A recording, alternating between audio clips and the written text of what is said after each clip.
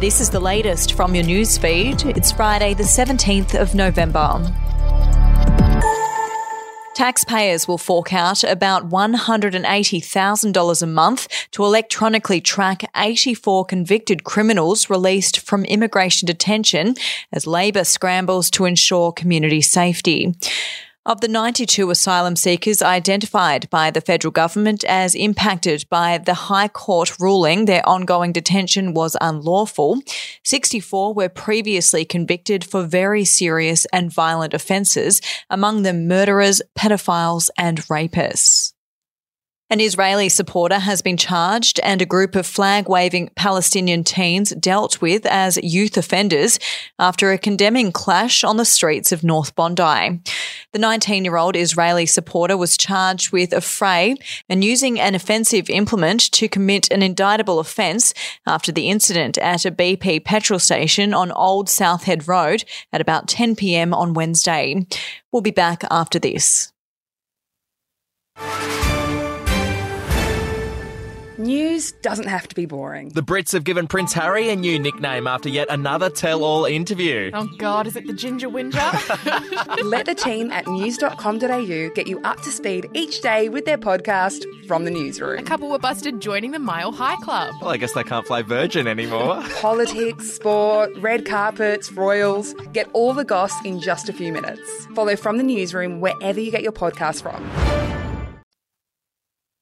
Queensland Transport Minister Mark Bailey has again been exposed hiding billions of dollars in project blowouts just months after he almost lost his job for trying to hide a major overrun. Taxpayers will spend an extra $2.5 billion to build the Gold Coast Faster Rail project, which is now tipped to cost a bit more than $5 billion.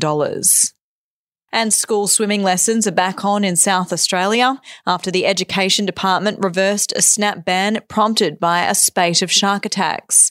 All public school ocean-based aquatic programs will resume from Monday, but organisers will be required to do a new risk assessment and consider increasing supervision. I'm Andrew Rule, the host of the podcast A Life and Crimes. Here are some of the things that we've been talking about the last few weeks. The brutal truth is that when you start looking at it, they always kill or injure a lot more than each other.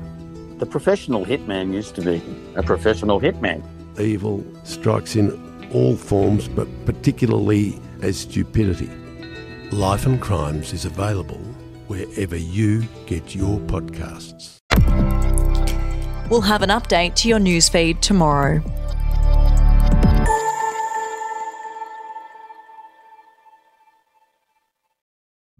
The podcast Faith on Trial looks into Hillsong, both in Australia and the US, and takes both the listener and hosts on unexpected twists and turns in the story of Brian Houston and the Singing Preachers. There are two incidents involving Pastor Brian. The Australian journalists uncovered a litany of alleged criminal behaviour in the megachurch. Financial gifts were being given to the leaders of the church. Listen to Faith on Trial Hillsong ad-free on Crimex Plus on Apple Podcasts today or wherever you get your podcasts.